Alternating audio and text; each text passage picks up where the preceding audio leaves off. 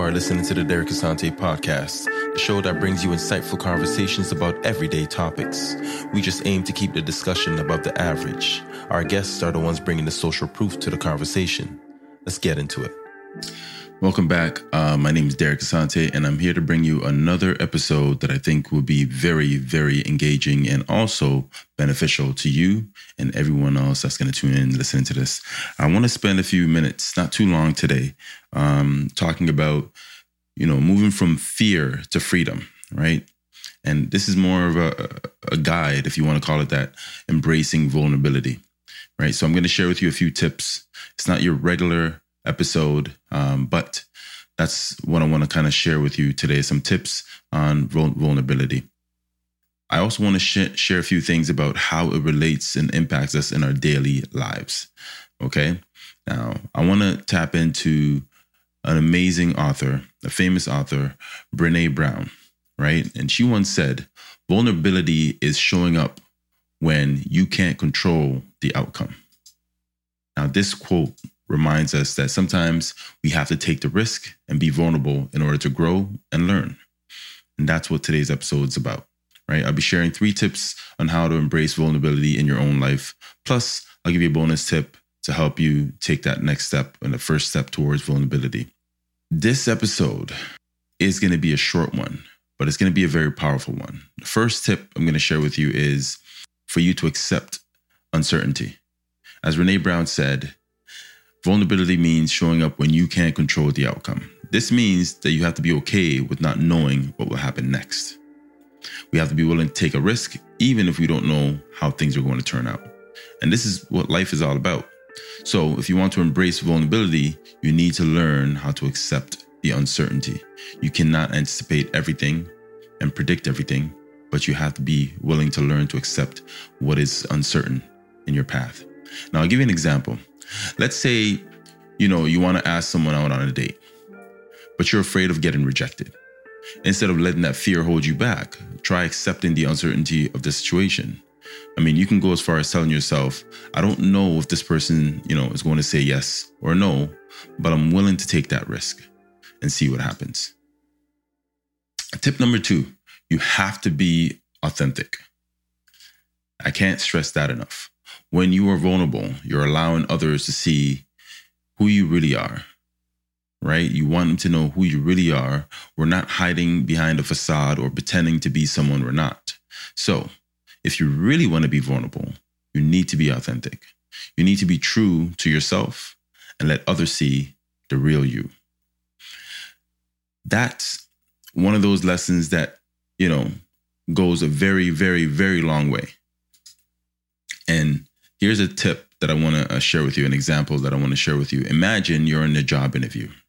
A lot of us are working. So yes, you go to the job interview and you're nervous about presenting the perfect version of yourself, right? Instead of pretending to be someone you're not, try being yourself. Share your true passions and experiences and let the interviewer see that, this is who you really are. This will not only help you stand out, but it'll also allow you to feel more comfortable and confident in your own skin.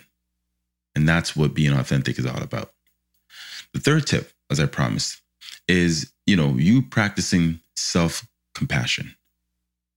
Now, a lot of us don't really know what that looks like, and we don't even take into account how it can benefit us. Being vulnerable can be very scary, and it's okay to feel nervous and uncertain. But instead of beating yourself up for feeling that way, try to be kind to yourself. Right? Give yourself a lot of that self-affirmations that tells you that you're okay, you're great, you're doing the best that you can. Now practice self-compassion by reminding yourself that it's okay to be vulnerable, right? And that you're doing the best that you can. There's nothing wrong with doing that. So make sure you encourage yourself to, give yourself those affirmations every now and then. Okay? And now let's say, you made a mistake at work and you're feeling embarrassed or ashamed. Instead of beating yourself up, try practicing self-compassion, right? Tell yourself it's okay to make mistakes. Everyone does. And that's true, right? But the key is learn from that experience and do better the next time around, right? And the only way to do that is by showing yourself kindness and understanding that you'll be able to move forward from that situation with a clearer mind and more positive attitude.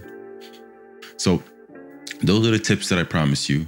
And I also said I was going to offer you maybe a bonus tip. I don't know if I said that, but here's your bonus tip, right? And so it's a simple one. Start small, right? Start small. If you're feeling overwhelmed by, the idea of being vulnerable, start very small. Take a small risk and see how it feels. Maybe it's sharing a personal story with a friend or admitting to a mistake at work. Whatever it is, start with something that feels manageable, right? And work your way up from that point. These steps can help you build confidence, comfort with vulnerability, and eventually lead to bigger and more meaningful risks that you can take, right? So start with that.